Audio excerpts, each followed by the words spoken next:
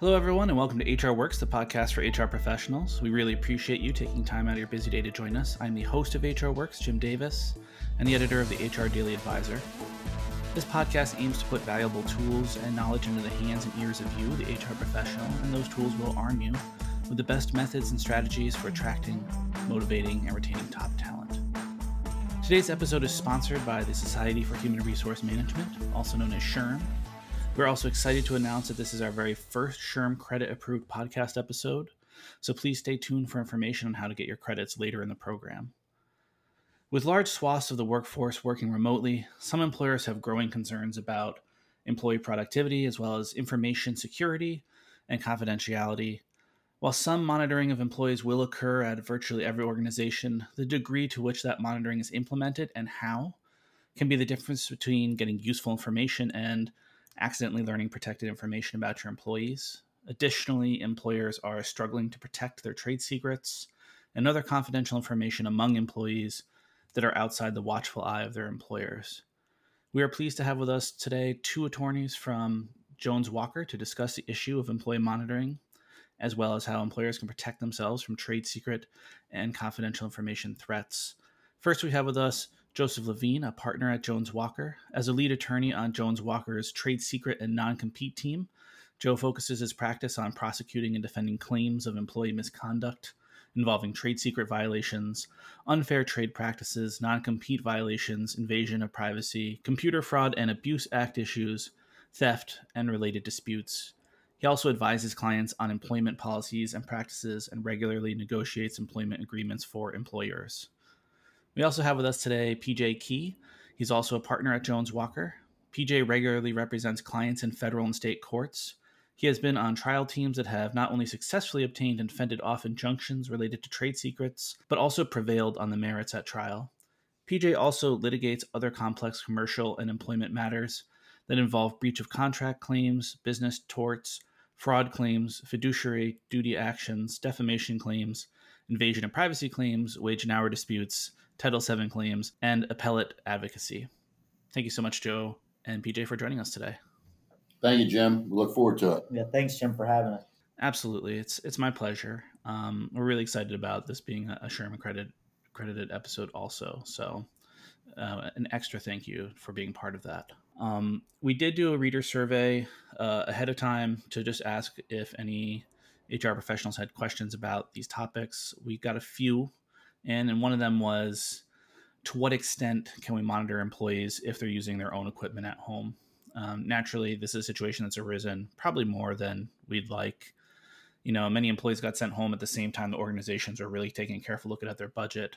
And, you know, not everybody did the due diligence of making sure that people had company equipment at home and settled for people using their own computers and devices at home. So that means there's some considerations there.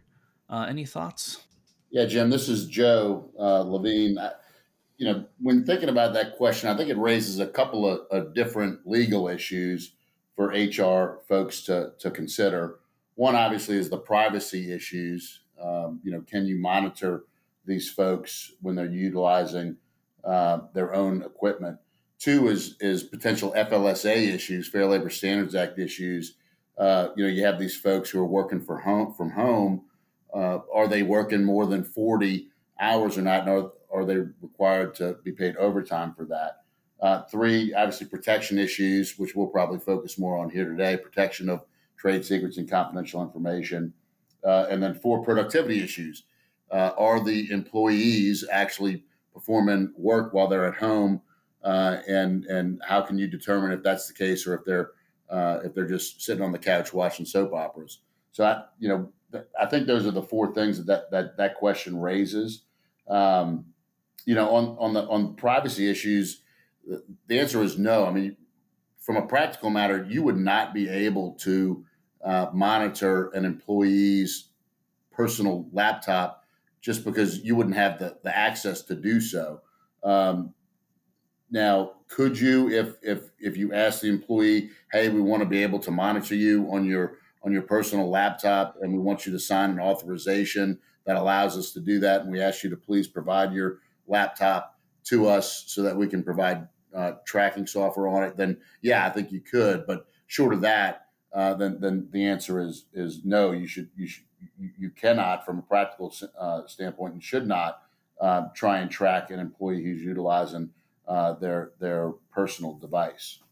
Yeah, those are some good points. Let's just talk a little bit about how that changes when people are working from company property in their homes. Yeah, so company property is a little bit different. Generally the company will have the ability to monitor those devices and accounts. And when we talk about devices and accounts, typically we're talking about a computer, generally a laptop, cellular phone, and then email accounts, cloud-based file sharing accounts, those sorts of things. So when the company owns those things, it has greater discretion to monitor them and see what is occurring within those devices and accounts and systems.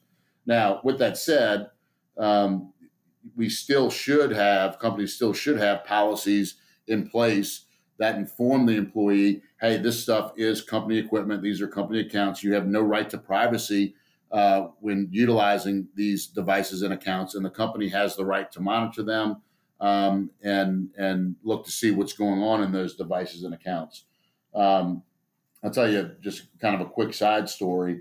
We again handle lots of trade secret theft, unfair trade practice cases, and many times we have the FBI involved in those cases when it's serious cases of theft. And we put the information together and provide it to the FBI to assist with their investigation. And always the first question that the FBI asks us is, do you have a policy that states you have the right to obtain this information that you're providing to us? And if you don't show them that policy, the signed acknowledgement from the employee that says, yes, I understand these email accounts belong to the company and they have the right to access them and take information from them, then the FBI won't even look at the package of information that you provide to them.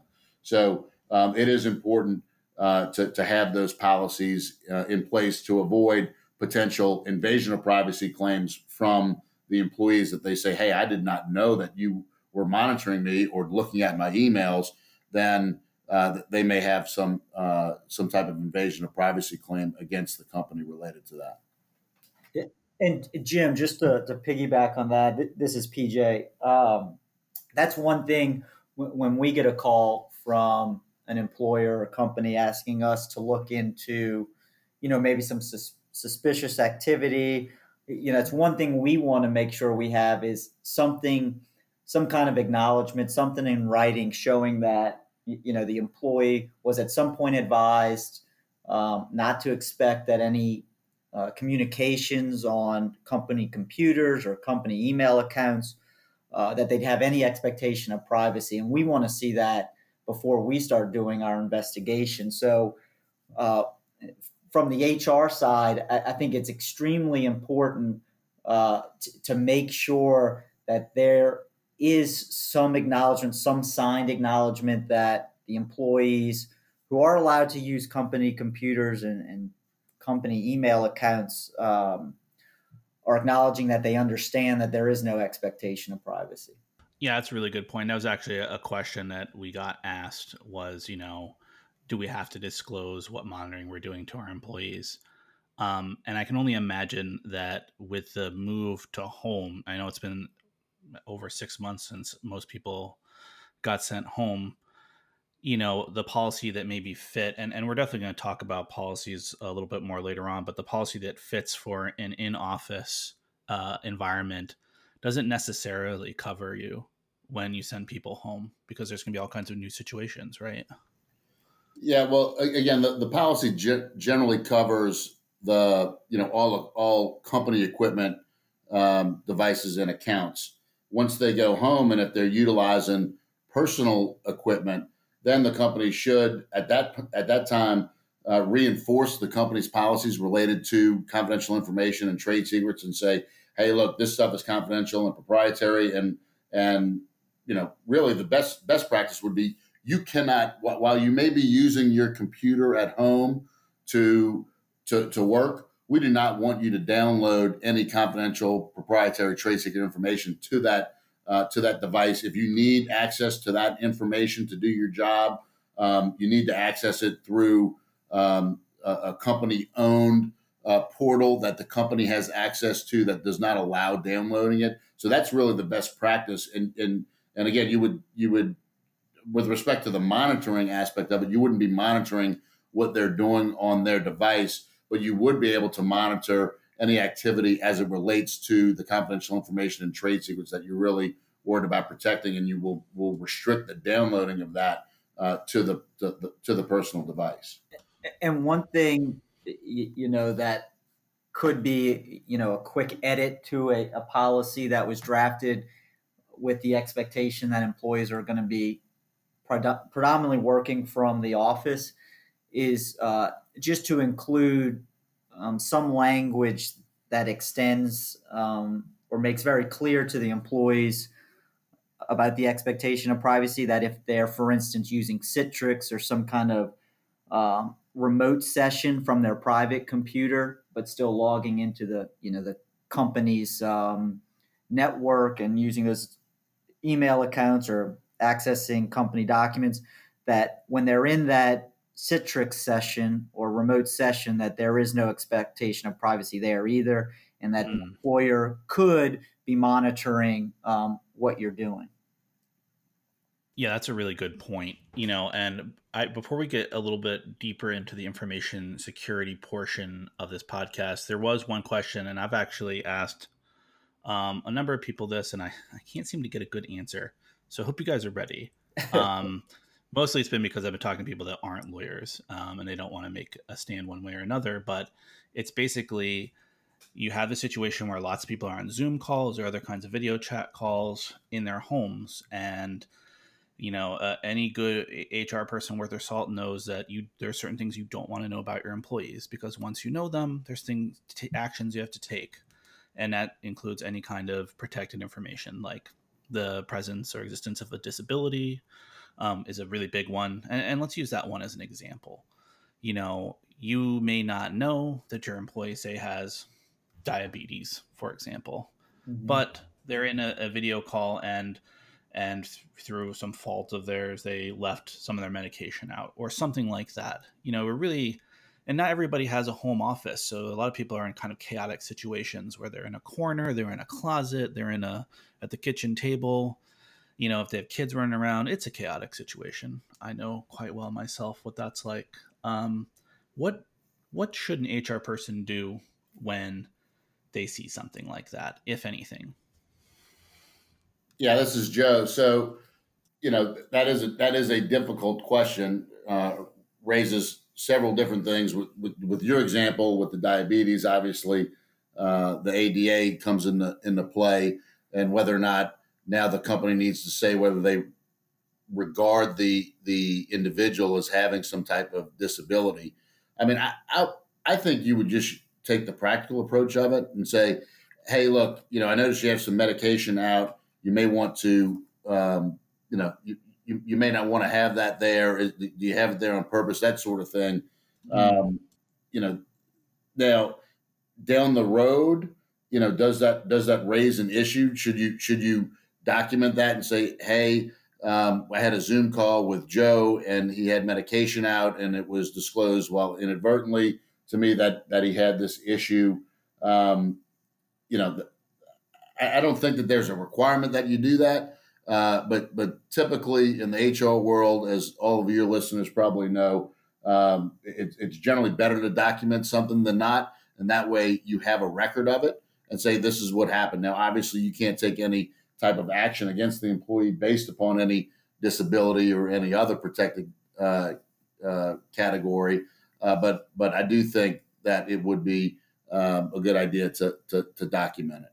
And another idea, just, thinking about ways to maybe prevent it, is, for Zoom calls, if you can require participants to use one of those virtual backgrounds to where all you see is the face or just, the body, and you can't really see anything else. I don't know how practical, if you can really put that into practice and enforce it, but it's just an idea of trying to prevent that situation from happening. Yeah, I can just imagine. That's really good advice. I can just imagine, the court cases that are going to come up where, someone's going to claim discrimination, a wrongful termination, and they're going to say it's because of my disability. The employer is going to say, we didn't know about that disability. And then the employee can say, oh, but they saw it on our Zoom calls, or, something like that. And it just seems like a kind of a brand new situation. Yeah, agreed. Had not seen that yet, but would not doubt that those types of cases are coming down the pipe. Let's switch gears over to information security. I know it's always a concern for employers, or at least it should be. I'm kind of curious if you're seeing more interest in this area or field since the pandemic has started. Well, I think that there's always been an interest in protecting a company's confidential, proprietary, and trade secret information.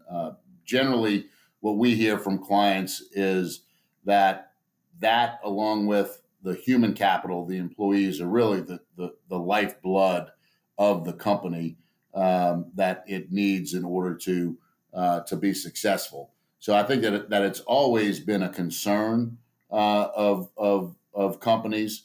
Now, obviously, with the pandemic and with folks working from home, people have been thinking about, hey, have I done enough to protect my confidential, proprietary, and trade secret information? Do I need to do things differently now that I have a workforce that is working differently, working in a more remote capacity rather than in the office? So I do think that type of those types of concerns have arisen.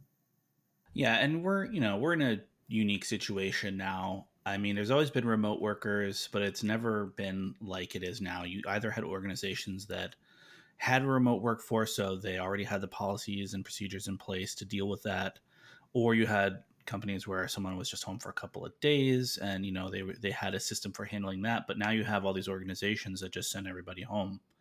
It was, we need to send them home right now, and then we will deal with all the other stuff later. And I look at all that other stuff as kind of like a pipeline, because organizations really had to prioritize what they were going to get to and when. And anytime you have a situation like that, things are going to drop off the docket, or they're going to fall out of your view. The things in the beginning of that list are going to get done first, and then the other things might be forgotten about. At the same time, you have employees at home with all this access to trade secrets, confidential company information. There might be in a tender situation. They might be financially strapped, which are often, motivations for people to perform, unethically, I guess I'll say it. Are you seeing an increase in cases surrounding privacy concerns, or cases where employees are being, caught in the act of stealing information? So, Jim, this is PJ. I don't think we've seen an increase just yet because, one thing with information theft is usually the motivating factor is you're getting ready to leave to go either start a competitive business or you're going to a competitor, right? So right now, I don't think too many people are, since the pandemic, have the opportunities to really switch and go to a competitor at the moment. Now people have been laid off and by necessity will be staying in their field likely and trying to go to a competitor. But I don't think we've seen a big increase just yet. I think it's likely coming, but really with the information theft, it's usually when times are good and their employees have a lot of opportunities. That makes a lot of sense, and part of what's happening now is, I just had a situation just yesterday. A colleague of mine was let go from our organization, and now they have to have a discussion about how does he get his equipment back to them. Our office isn't open, and they, basically closed the building. It's one of those cases where, like, let's say you have a chief technology person, you're going to let them go, you would do some preparation before you let them go. You know, you might restrict access, you would have a whole process, and you would be very much in control of what that looks like. Now they have all the stuff at home. They might have backups. They might, you just don't have the same level of knowledge about what's happening, and you have this window between when you say, we're sorry, but we have to let you go, and when you might regain access to that equipment. Yeah. So, Jim, this is Joe. Correct. And so companies need to be more diligent than ever in planning out those terminations. If you know you have an employee that has access to and possession of confidential proprietary trade secret information that is important to the company, you should have a plan as to how are we going to conduct this termination, and what are we going to do to make sure that we get this information back from the employee at the time of termination. I guess the old way that it happened, someone always got fired on a Friday afternoon, and they get called into the office, and their email got shut down, and they had the devices were obtained prior to the termination occurring. Obviously, that's not the case when you have someone who is working remotely, and the individuals who are responsible for getting that information are working remotely.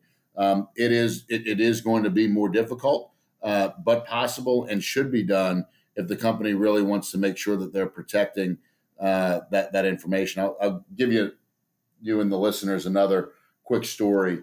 Please do. We had a client that had an individual that the client was based in New Orleans, Louisiana, but it was a national and in fact international business. Had the head of Asian sales actually lived in New York, multiple trips through multiple trips through Europe and Asia.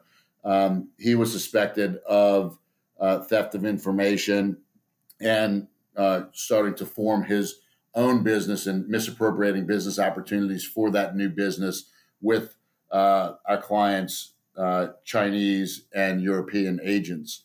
Because of that, the company had all the proper policies in place that they could monitor the employees' equipment. The equipment was all owned by the company. They were able to real-time monitor the employees' WeChat conversations with the company's Asian agents and European agents to confirm its suspicion of theft of opportunities and theft of information. Because of that, and there were a couple of other employees of the company that were engaged in the conspiracy, none of which were in the same area. I think we have one in New York, one in North Carolina, and maybe another one in Pennsylvania. So the company decided to terminate these individuals, obviously, and had we had the evidence of the theft. So we had police authorities go with a representative of the company to the houses of the individuals simultaneously and get all of the equipment and information back, and then at the same time immediately filed an injunction in federal court to prohibit them from utilizing any confidential proprietary or trade secret information that they may have taken from the company. So obviously that is a very extreme scenario, but if there's a situation like that, there are steps that you could take to make sure that you're getting your information back and protecting it to the best of your ability. Well, I really like that story. Obviously not because there's a bunch of criminals, but just it really illustrates what kind of coordination would be required to ensure you're protected even while you're taking action. Yeah, and Jim, one thing we always emphasize in any seminar or presentation that Joe and I give is within the organization. There really needs to be good open lines of communication between HR, for instance, and IT.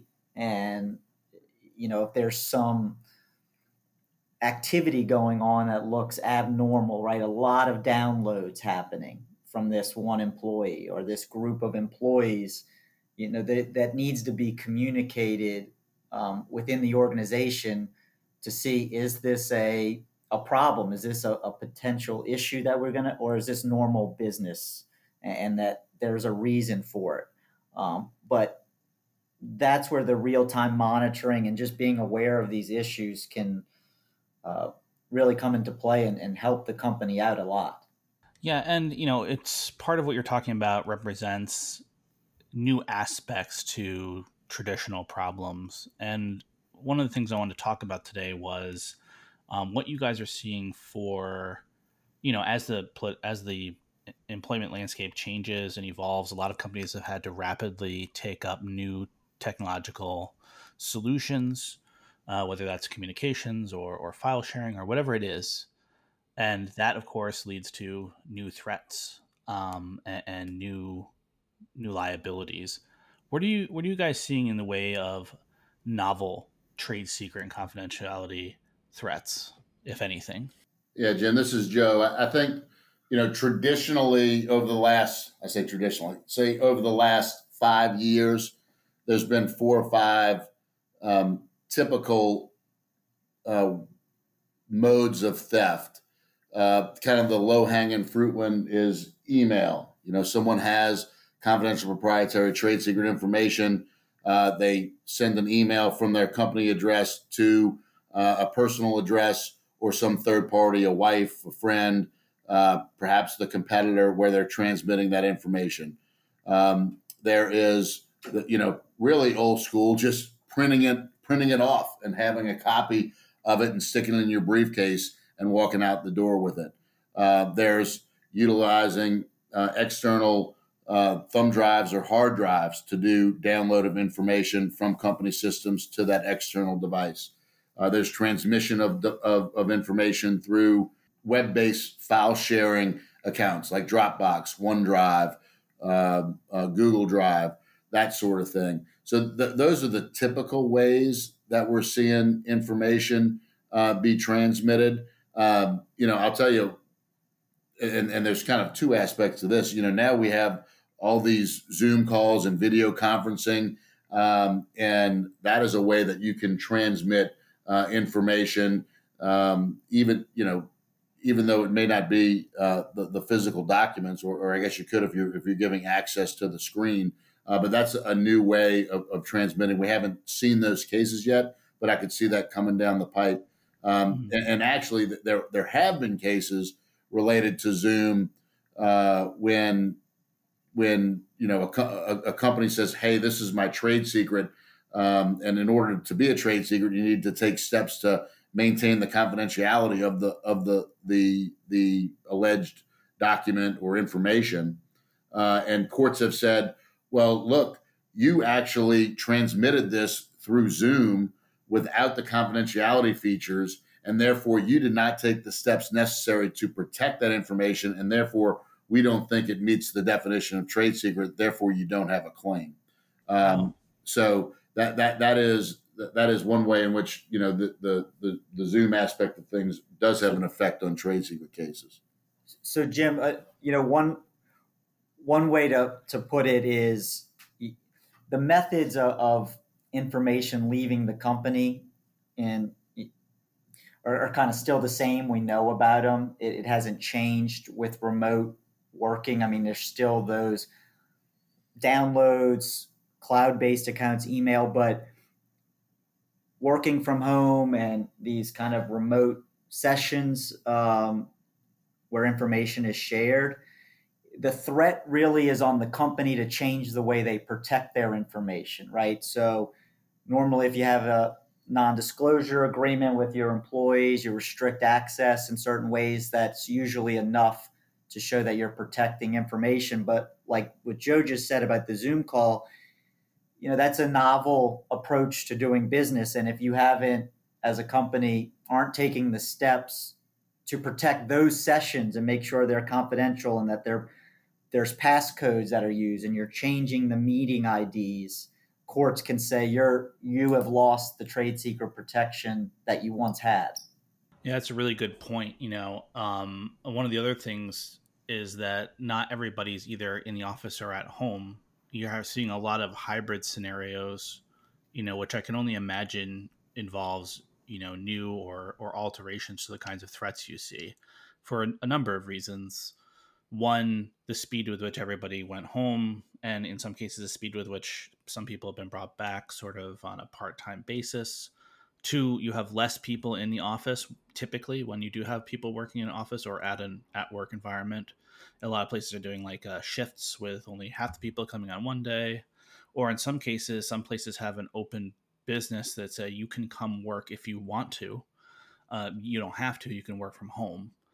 In those cases, you might see offices or workplaces with almost no one, giving people that are entering that workplace uh, unparalleled level of access and privacy, a smokescreen, really, to do whatever they're going to do. Isn't typically when theft occurs, one of the things we look at is when was this employee accessing the information and downloading the information.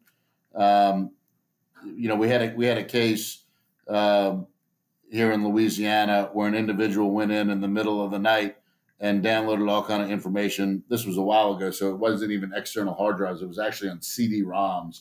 But we could determine that the information was accessed like at midnight, and those are all good things to show the court and the jury. If someone really had a legitimate purpose of downloading this information, would they come in, on the weekend, after hours, or at midnight and download the information?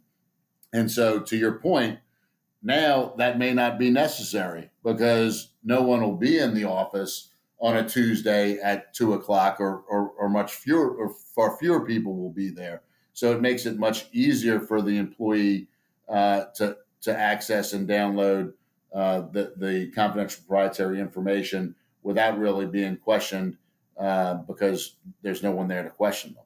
I would just like to remind our listeners that this episode is sponsored by the Society for Human Resources Management, or SHRM.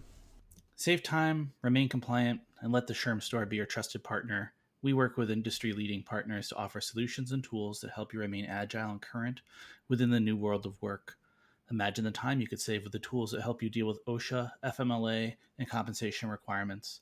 Take the hard work off your plate and let us do the rest. I want to really get into the details of policies that can be implemented to handle these concerns. I know we talked about it a little bit earlier, Ron, but would you guys be comfortable discussing in some detail what kinds of policies people should be making sure they have in place? Yeah, sure. So obviously we talked about some of the policies that you want to have in order to protect your right to search company equipment and accounts, the email policy, the company computer use policies, those types of things.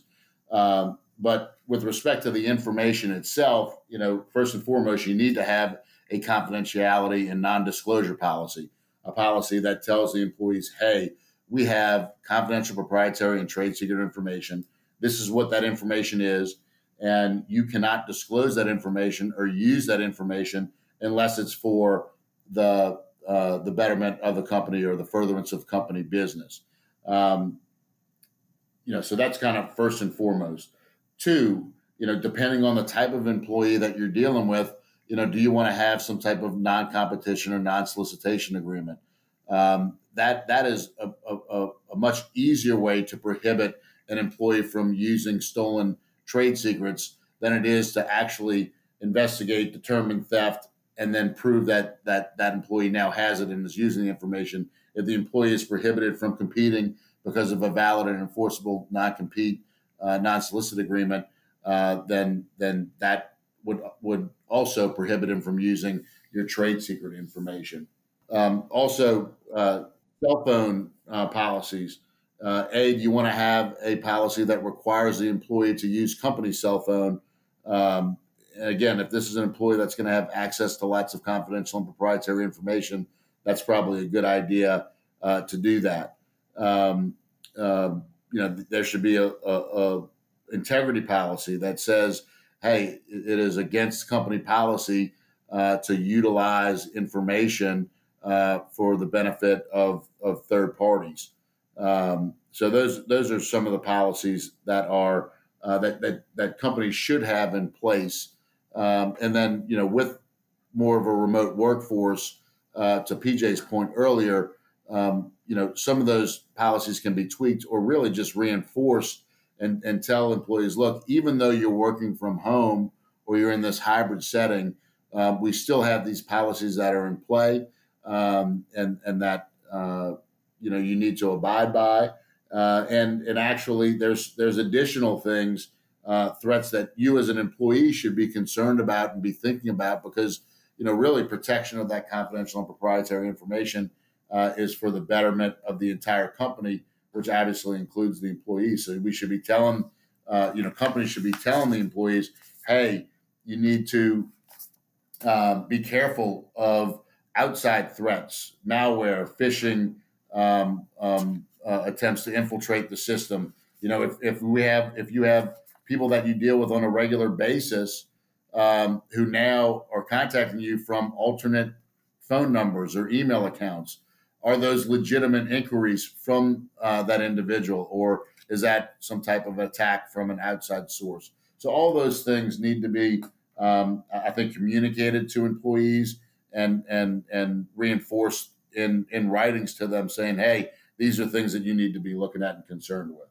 Yeah, it's a good point about the phishing attacks too. I mean, I've read a lot about increase by scammers that use these types of techniques since the pandemic started, because they see the vulnerability. That with people working from home, they might be using different devices, different locations, different IP addresses. And they know that people are disconnected from their work in a way that maybe they're not used to. Maybe they didn't usually use a lot of text communication with their boss because they sat right next to them.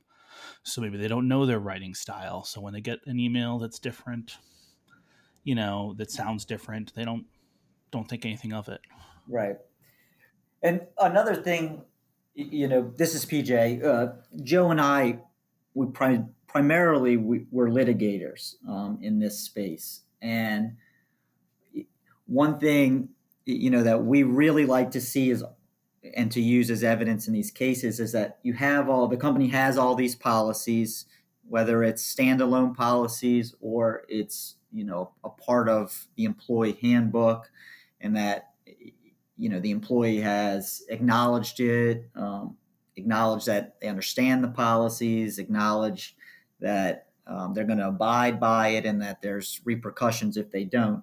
We also really like to see the standalone, at the very least, non-disclosure agreements, where it's very hard for the employee to say, well, this policy's there, but it was buried, in this big stack of papers that I got when I was onboarding, and I never really looked at it. I never understood it. No one ever told me about it. So I really didn't know. So having a standalone non-disclosure agreement is very helpful, very good piece of evidence if things do go awry. I think it also, employees do remember signing these kind of standalone agreements. And I think these policies, really, they're not intended to, help the litigators in a potential case. They're really meant to stop the activity that you're trying to prohibit. So those standalone agreements, I think, do go a long way in doing that. We also, just in terms of, for your listeners, procedures, what we emphasize all the time is it's you need these policies in place.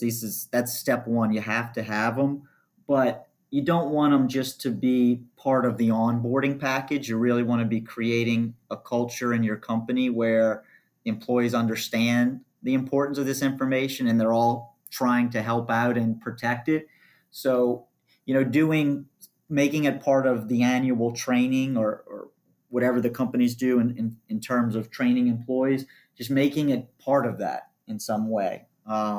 Even if it's just 30 minutes, just having it part of just kind of the corporate culture that everybody understands, and it's important to keep the business information protected.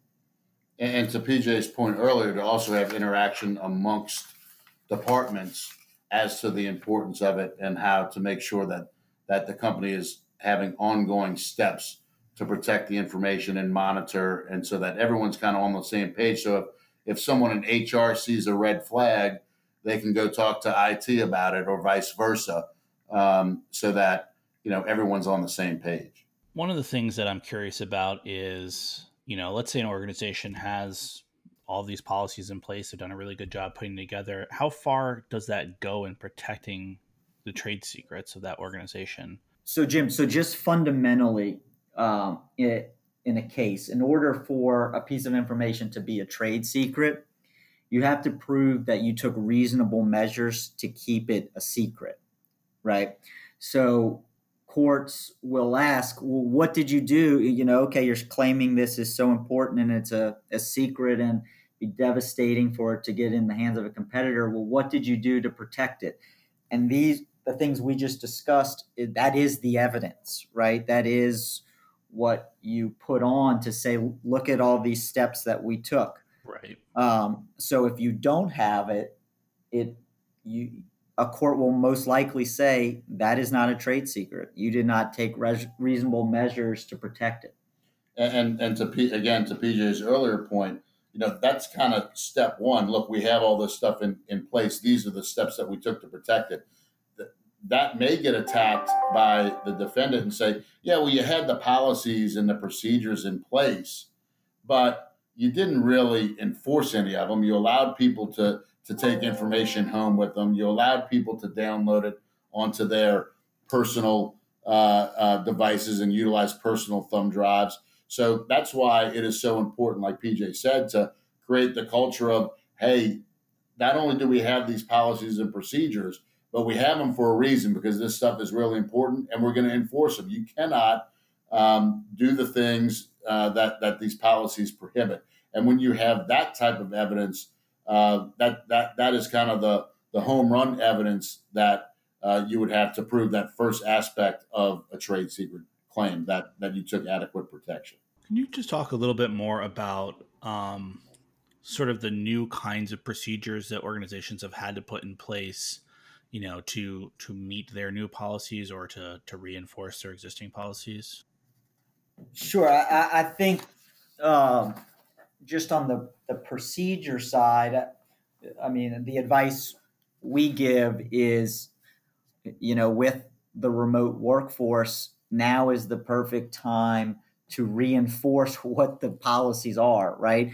That, we have these confidentiality policies, and even though you're working from home, it's just like you're working at the office, and you need to be taking even extra steps to protect the information. And we emphasize that the communication should be that the company and on the IT side is making sure that everything's protected too. We're trying to make this transition to a remote workforce as seamless as possible, but we're not going to compromise these policies. Yeah, and going further on that, like we talked about earlier, if the company has confidential proprietary trade secret information that it wants to protect, best practice is not to allow it to be downloaded to personal devices. I think the company should reinforce that and say, look, while we know you're working from home and you may need to utilize personal devices, this information is not to be downloaded onto those devices. All this information is going to be kept in a company-owned database that you may be able to access, but only by using proper credentials with firewalls and protections in place, so that information can't be downloaded.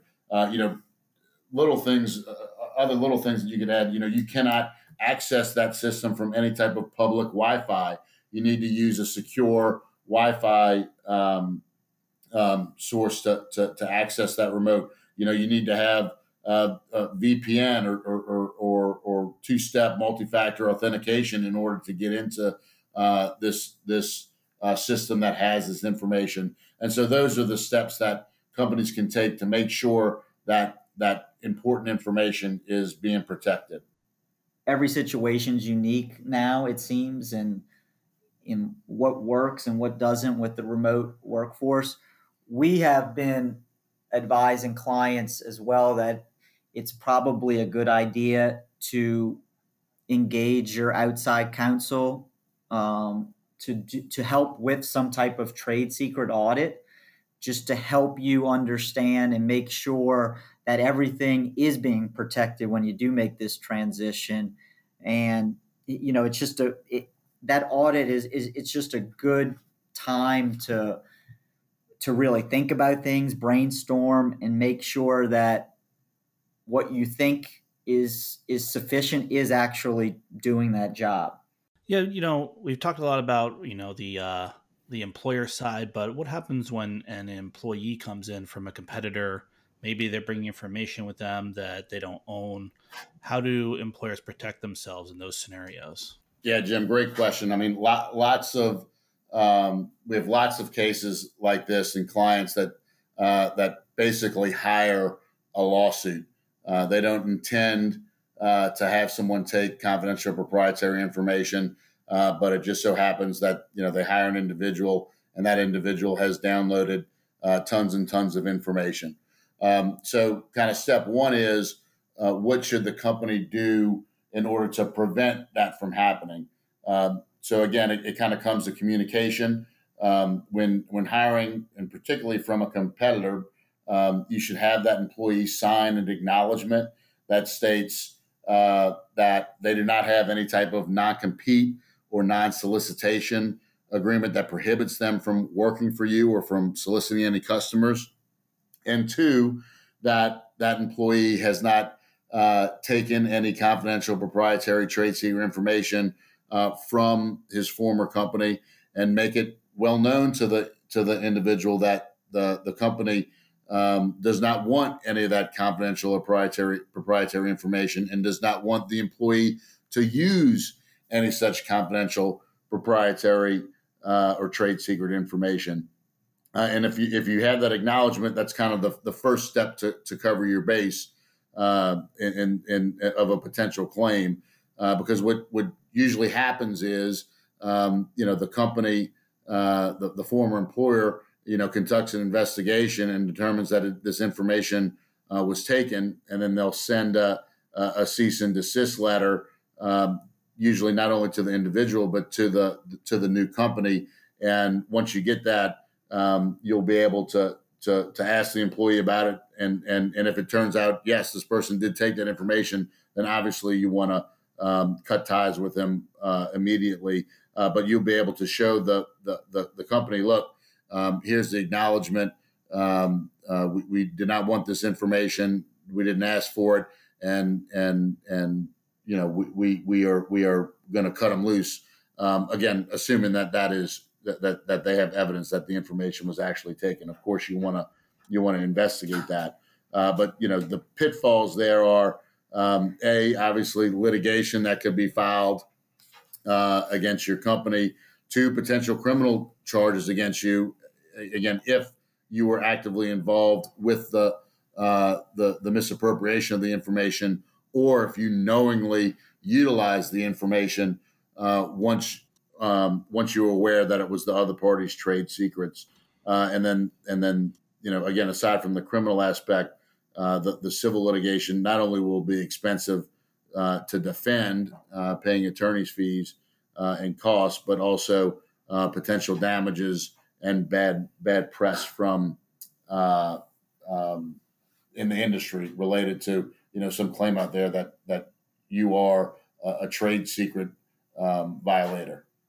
So I can only imagine, even if you didn't know, let's say you don't have one of those policies in place, you didn't know the information that your new employee was acting upon was stolen. and let's say a few months have gone by and you built a business on it, even if you in good faith, once you find out, you tell everybody, you fire the guy or girl, you do whatever you can, you still would have to forfeit quite a bit of your business. It would represent quite a bit of loss, I imagine. Yeah. So the claim would be the claim by the former company would be, even if you did not have any malicious intent to take that information and use that information for your benefit, you still got the benefit, and therefore, the benefit was ill gained. While it may not be directly at because of your actions, you still unlawfully benefited from their information, and therefore should be entitled to those damages. Now, I will tell you,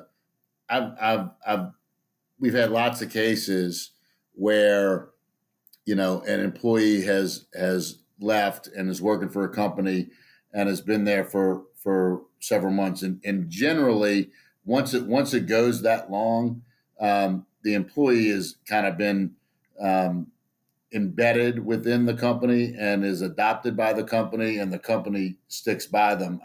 I've had very few cases. In fact, I'm trying to think. I don't know that I've had any that have gone that long, and then the company said, "Oh wow, we now realize this individual is a bad guy and did things that he wasn't supposed to, so we're going to cut him loose."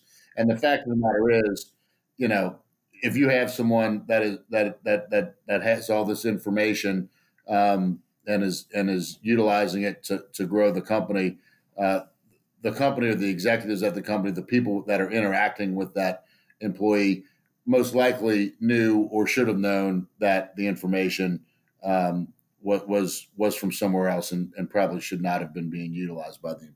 It's interesting that sort of circling the wagons that you see.